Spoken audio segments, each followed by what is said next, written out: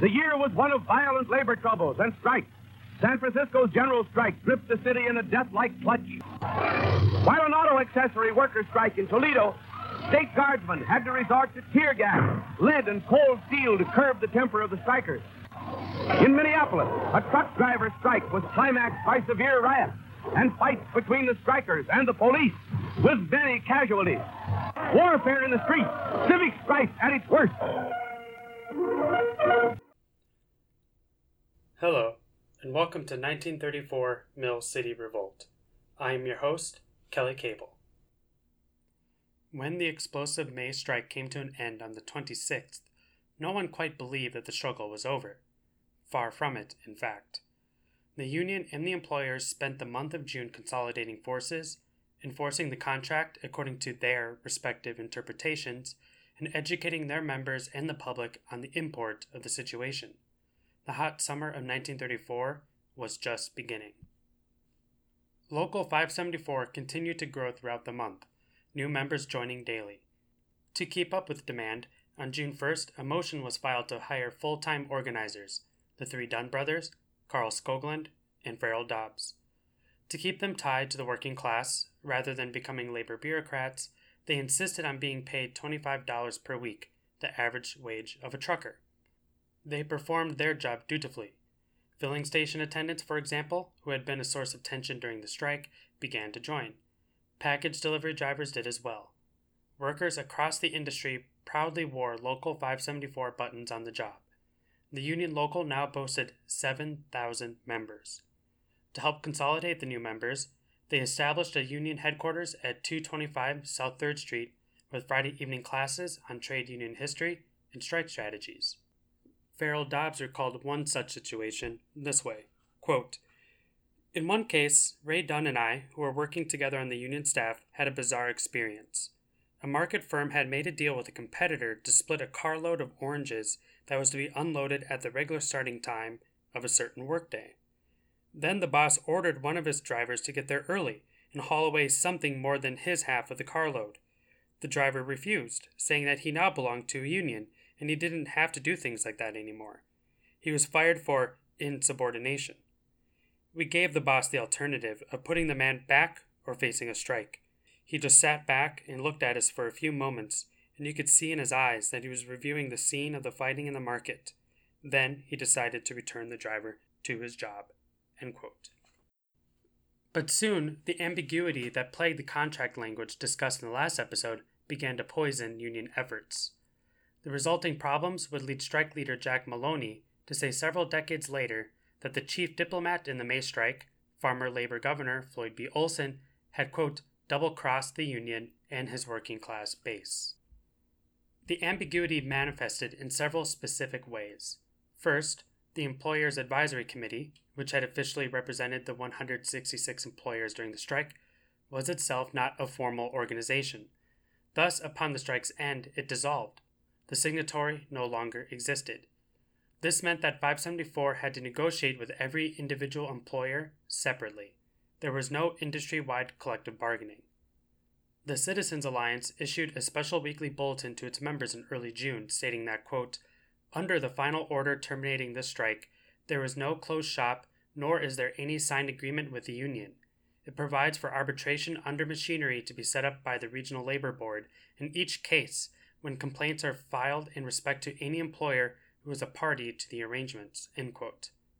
Therefore, not only did the union have to negotiate with every individual employer, there was also no general board of arbitration to handle all capital labor disputes in the trucking industry. Every single complaint resulted in its own board. This further entailed that simply setting up a board of arbitration to settle a claim was in itself a battle, one the union began to frequently lose. Many employers straight up refused to even meet the basic wage agreements. Firing workers without regard to seniority also began. A backlog of a staggering 700 grievances soon emerged by the end of June. A transcript from a meeting of an arbitration board illustrates this ambiguous situation well. Following the strike, a dispute involving 5 workers at the Jordan Stevens Company generated an arbitration board, the workers represented by Farrell Dobbs. To ease understanding, I'm going to reduce Dobbs's three opponents in the transcript to simply the employers. The issue at hand involved the ever-present problem of the inside workers. Dobbs began, quote, "The governor assured us that Section 8 would be interpreted to give us jurisdiction over these people." The employers respond, "He gave you assurance?" "Yes, it was our understanding." "If he gave you that assurance there, why didn't he write it in? You are saying the governor agrees with your interpretation, something different than what is written." "No, it was not different from what is written." "Why didn't the governor put it in then?" "You are asking me to read the governor's mind." "He didn't tell you how we would interpret it?" "He said it would be the legal and logical interpretation. We considered the governor had a good legal mind and accepted his advice." The quoted transcript ends there, but it demonstrates the weak legal footing the Union now found itself in, and why Jack Maloney would later accuse the governor of double-crossing. To a large degree, then, the agreement was a mere extension of a truce. Governor Olson had hoped the agreement would, quote, "take on a life of its own and de facto lead to negotiations," end quote. And while 574 gave it a chance, the CA had no such intent. The Labor Board, tasked with ensuring compliance, refused to take action. Governor Olson was asked his interpretation of the clause, and now typical of his wishy-washy stances during the strike, he wrote on June 21st, quote, "The disputed clause should be construed to include such categories as shipping and receiving clerks, stevedores, and freight elevator operators," end quote. But then, as Dobbs put it, quote, he negated even this limited concession to the Union by advocating that the final determination be left to arbitration, end quote. Exactly the mud the Union was fighting to free themselves of. However, even this weak claim angered the employers, who bought a full-page ad in the newspaper.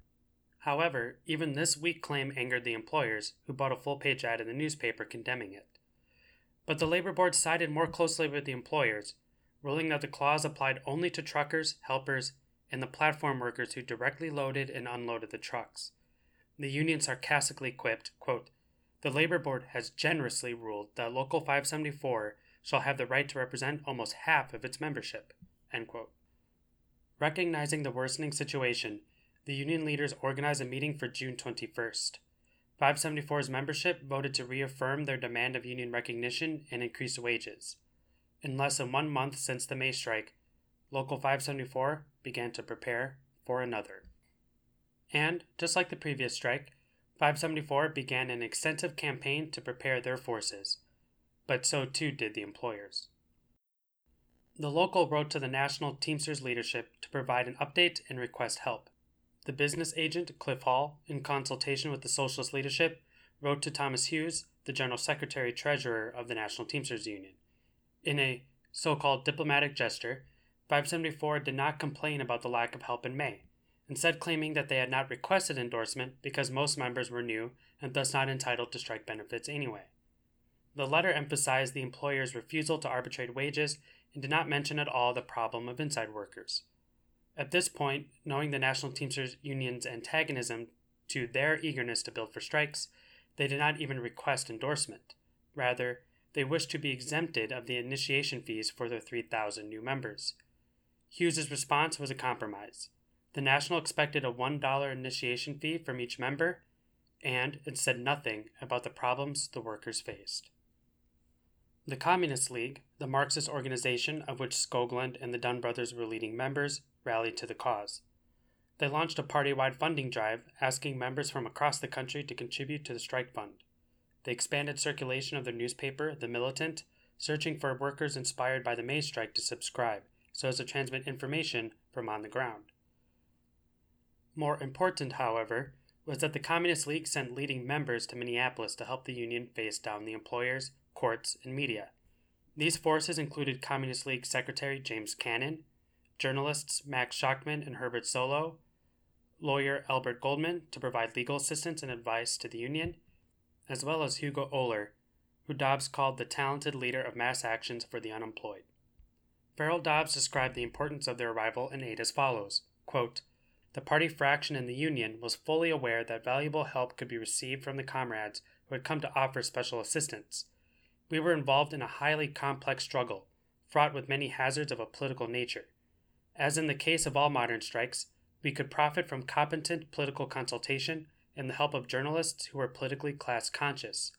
It was also invaluable to have the services of an experienced organizer of unemployed workers and an able lawyer who was a revolutionary. These were precisely the main forms of aid received from the comrades the party sent to help us. A new dimension was thereby added to the Union's general staff, an accomplishment that was bound to yield important dividends." End quote. The primary figure to come to the aid of the Union was James Patrick Cannon, General Secretary of the Communist League. Born in 1890 in Kansas to Irish immigrants, who, like many other European immigrants, brought socialist convictions with them, joined the Socialist Party and the Wobblies in early adulthood. He was trained personally by the notorious Wobbly organizer Big Bill Haywood. Following the Russian Revolution, Cannon helped found the U.S. section of the Communist Party, and when Leon Trotsky was expelled from the party in 1928, Cannon was among the American membership who protested and was himself expelled, founding the Communist League. Thus, Cannon's own history was remarkably similar to Skoglund and V.R. Dunn. Cannon himself had flown out to Minneapolis from New York during the ending days of the May strike to help the strikers, but now included in the loop, Cannon returned to the city long before the strike itself began so as to better advise his members. Alongside Cannon was Max Schachtman, a Jewish immigrant from Poland. He had played a leading role in the Communist Party, and after his expulsion, the Communist League, as a journalist. As the managing editor of the party newspaper The Militant, Schachtman was tasked alongside Herbert Solow with publishing what Cannon later considered to be the Union's most effective weapon, a weekly and soon daily strike newspaper, The Organizer. Its first issue was published on June 25th. Dobbs described The Organizer's purpose as the opposing force to the employer's vitriolic messaging in the newspapers and on the radio. Quote, "A medium the Union could use to refute the lies of the boss press, give the true facts about its own aims and policies, and expose the anti-labor schemes of the bosses and the government." End quote. We will dedicate an entire episode to The Organizer later.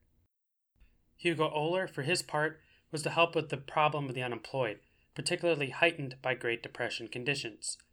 As before, the Union made an effort to integrate unemployed workers.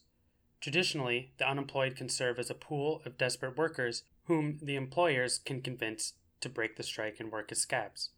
To prevent this, the Union hosted an unemployed conference, an action, quote, by what had become the city's most respected union, helped to emphasize strongly the duty of employed workers to back the demands of the unemployed. It gave fresh impetus to a growing trend toward practical union cooperation with the unemployed in fighting to improve the public relief system, end quote.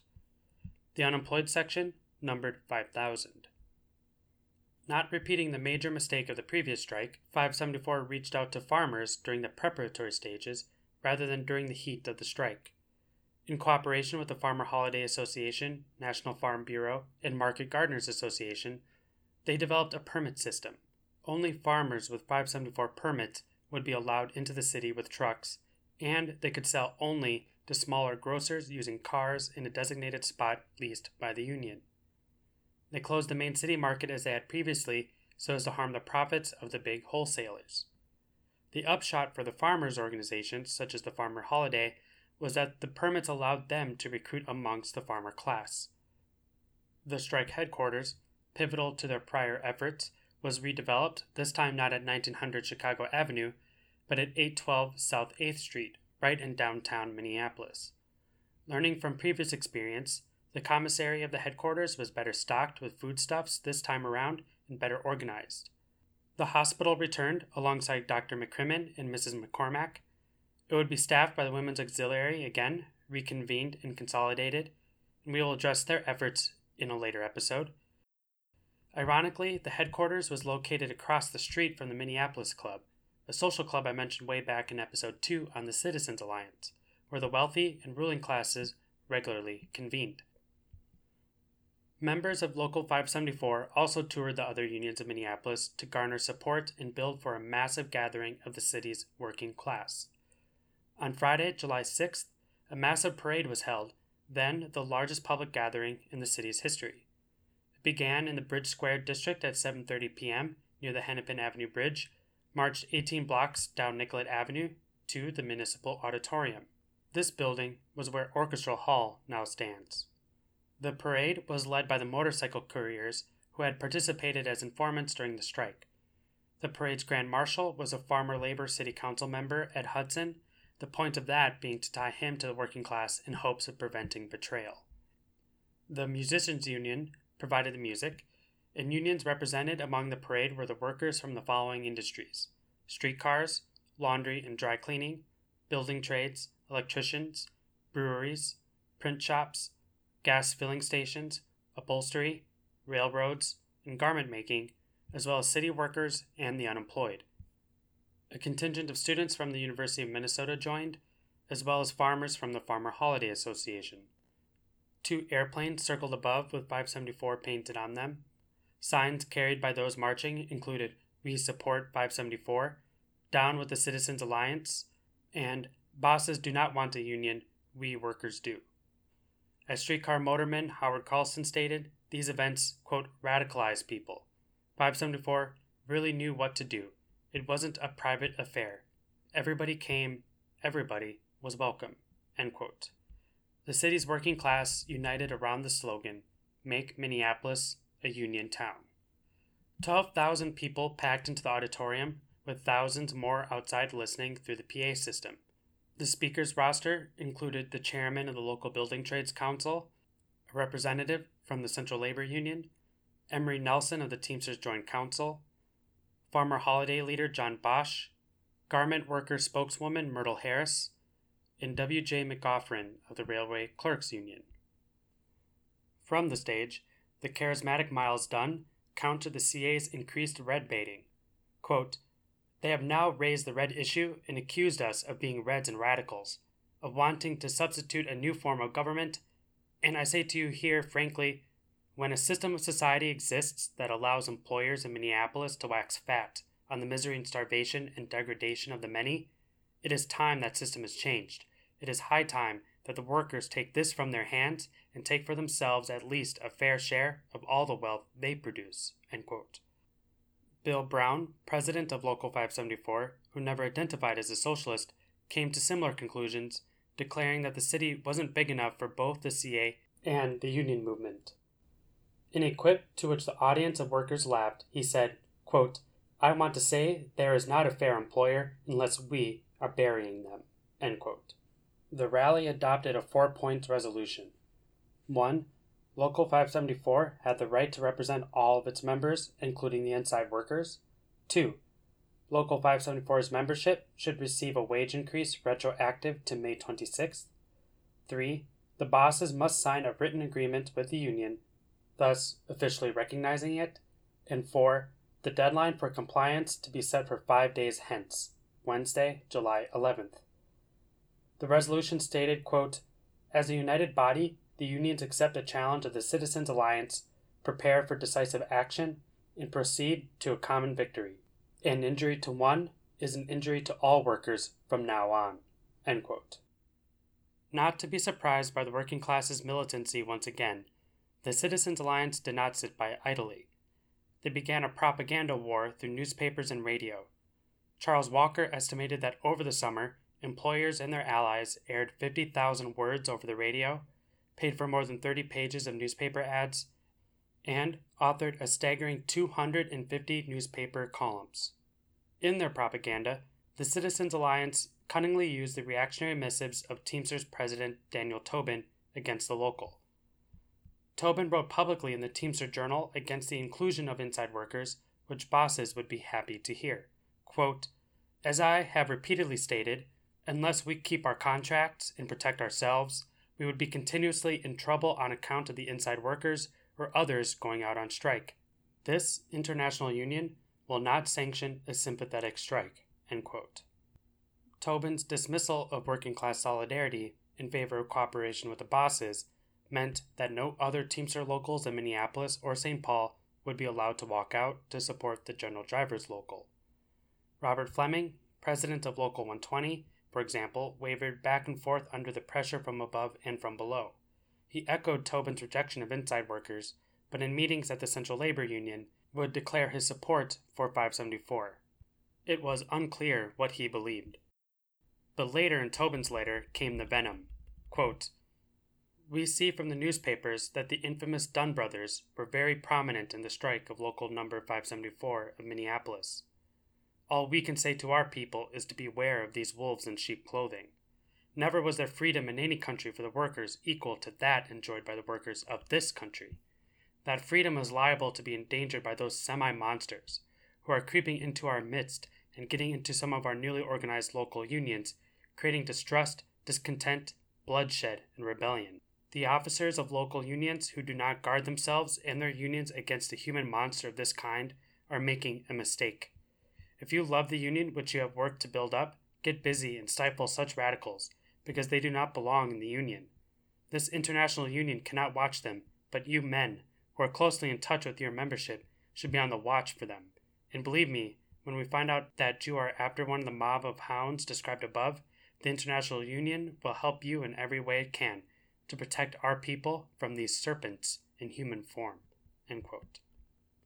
The bosses loved seeing their enemy's formal leader denounce them as half-monsters, wolves in sheep's clothing, and serpents. So much so, they used this propaganda package handed to them that they reprinted Tobin's letter in full in paid advertisement. Not that the newspapers didn't already print propaganda for free, calling on Governor Olson to preemptively break the strike and, quote, use every means in his power to guarantee and protect the freedom of the streets for transportation, end quote. Although for this era, Tobin's language was considered scandalous enough that it came with a disclaimer stating, "Words omitted are not acceptable for newspaper use." The letter was then printed as a leaflet for the bosses to distribute in opposition to the Trotsky communists and communist-led Local 574.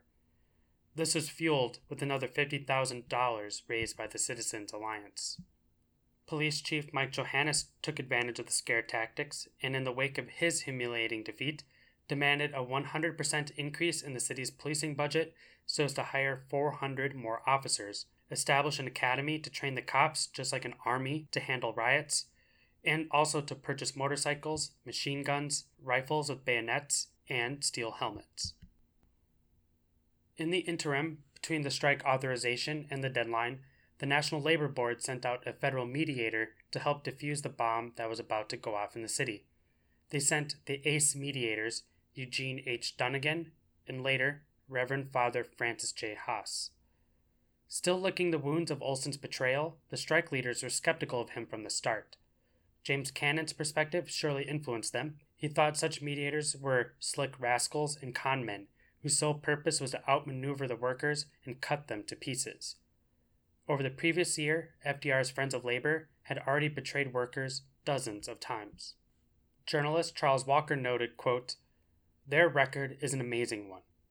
2 nationwide automobile strikes, a general steel strike, a general coal strike, and innumerable lesser industrial disturbances involving many millions of workers were scotched before they began. Only slowly did the workers discover that their agreements, to which the government mediators asked them to attach their signatures, left them precisely where they started. A whole group of men acquired nationwide fame in their new profession, and were summoned by governors and presidents of corporations on a moment's notice to give first aid to industry sick or dying of labor trouble. Haas and Dunnigan were summoned to Minneapolis to administer oxygen, if possible, to the dying negotiations between Local 574 and the truck owners, and to stop the strike." End quote. When Dunnigan arrived in early July, his first visit was to the strike headquarters. Dobbs quotes the diary of his wife, Marvel Shaw, leader of the Women's Auxiliary, on what happened upon his visit. Quote, "Today, the federal mediator, I'm almost tempted to say meditator, as Harry DeBoer calls them, arrived in town, Mr. Dunnigan. I don't believe he had any idea of the situation here when he came to town. Pompously, he came to headquarters, and deflated, he left. And Mrs. McCormack and I had our share in his deflation. It was early in the afternoon while we were working on the order for our hospital at the new strike headquarters that a short, fat, elegantly dressed creature, replete with 4 fat cigars in his coat pocket, pince-nez glasses with a wide black ribbon dangling to his lapel, and a huge umbrella, suddenly thrust himself upon us. Leaning on his umbrella, he announced, 'I'm Dunnigan, federal mediator. I wish to see the organizing committee.' 'They are busy right now,' he was told. 'Do you care to wait?' Impatiently, he seated himself. 'Will you announce me?' he demanded. 'Oh, yes,' we told him. And we announced him. Returning with instructions that the committee would be able to see Mr. Dunnigan in 15 minutes, Mac eased herself back into her chair and, with a twinkle in her eyes which presaged fun, proceeded to dictate a list of supplies for the hospital which would have sufficed for a 6-month civil war. Mr. Dunnigan's eyes began to pop. He sweated, he squirmed, but we went right ahead. Mac made comment as she enlarged the order, specifying instances where we might need the item mentioned, and Mr. Dunnigan continued to sweat, squirm, and tap his umbrella on the floor. At last, someone came out to usher him in the meeting. Mac and I laughed until our sides ached, and then went back to our real work." End quote. In the meeting with the strike organizers, Dunnigan attempted to extract what he called minor concessions from the union to use as bargaining chips with the bosses. He even dared to request to be made the union's representative in all negotiations. The union rejected this so-called offer, arguing that he should have made his first stop with the employers instead. Dunnigan pleaded for a 5-day extension, and to this, the union did assent. The Wednesday, July 11th meeting went ahead as scheduled, however. The leadership reported to the union that, quote, all efforts to establish living wages and improve working conditions had been frustrated by the arrogant attitude of the employers, end quote. The union also responded to Tobin's attacks on them as serpents and monsters. Quote, we note with the greatest indignation that D.J. Tobin, president of our international organization, has associated himself with the diabolical game of the bosses by publishing a slanderous attack on our leadership in the official magazine. The fact that this attack has become part of the ammunition of the bosses in their campaign to wreck our union is enough for any intelligent worker to estimate it for what it really is. We say plainly to President Tobin, if you can't act like a union man and help us instead of helping the bosses, then at least have the decency to stand aside and let us fight our battle alone. We did so in the organization campaign and in the previous strike, and we can do it again. We received absolutely no help of any kind from you. Our leadership and guidance has come from our local leaders and them alone. We put our confidence in them and will not support any attack on them under any circumstances. End quote. By standing vote, the union declared a strike would begin on Monday, July 16th at midnight. The Central Labor Union, the collection of delegates from Minneapolis unions, in turn adopted 574's strike resolution. Conservative forces did not accept this as necessarily inevitable. The vice president of the National Teamsters Union, John Geary, himself from St. Paul, declared the strike unsanctioned and, quote, illegal under union laws. If the strike went into effect, it would be an outlaw strike from the standpoint of the national organization, end quote. When 574 leaders attempted to convince the St. Paul Teamsters to support them, a secret ballot of approximately a fifth of the local's 1,500 members was taken. 574 won the vote by a majority of 167 to 128. But Geary invoked the Teamsters' now infamous 2/3 rule. 56% of the vote was not enough to declare a strike. The bureaucracy defeated the motion. Within Local 574, the union of 7,000, a couple dozen conservative workers attempted to stage a coup, more or less, led by Robert E. Johnstone. At a meeting of the Central Labor Union, he remarked, quote, there won't be any strike. You can bank on that. He adopted Tobin's anti-solidarity position against the inclusion of inside workers, saying that each sector should, quote, handle its own problems, end quote. On July 15th, in a last-ditch effort, the so-called Committee of 25 staged a rump meeting at the Wesley Church to urge members of the union to organize a non-communist union. About 500 attended the meeting, and, to the Citizens Alliance chagrin, the vast majority supported their leadership. Grant Dunn took over the proceedings, denounced the reactionary preacher who presided, as well as the stooges fooled by the CA. Bill Brown declared, quote, the charge had been made that the leaders planned to build a union so large and powerful that it could control industry. That was precisely the intention, end quote. Vice President Geary attempted to speak, but was shouted down. One of the conservatives was escorted to the stand and apologized for his big mistake. The meeting adopted a motion expressing confidence in the union leadership, and, as Dobbs put it, a meeting intended to demoralize the workers turned into a demonstration in support of Local 574. The union held a final pre-strike meeting at Eagles Hall on Monday, July 16th. Mo Hork, presented a motion declaring full confidence in the strike leaders in rejection of the red baiting from the CA and Daniel Tobin. It was passed unanimously. Local President Bill Brown and Socialist trucker organizers Mickey Dunn and Farrell Dobbs spoke. To head off criticisms of standing votes, a secret ballot was proposed, but the workers rejected that proposal. They stood unanimously instead. The membership then elected a strike committee of 100. It was composed of strikers who had played leading roles in February and May and represented a cross-section of the trucking industry as a whole. Its purpose was to maintain close ties between leadership and rank and file, as well as lead the strike through the tumultuous events that lay ahead. Another of its chief purposes was to absorb the conservative and waving executive board. Now only a few members of a 100-man committee, the militant elements of the union could once again take charge. Its executive committee should be familiar by this point: VR, Miles, and Grant Dunn, Carl Skoglund, and Farrell Dobbs, working closely with Bill Brown.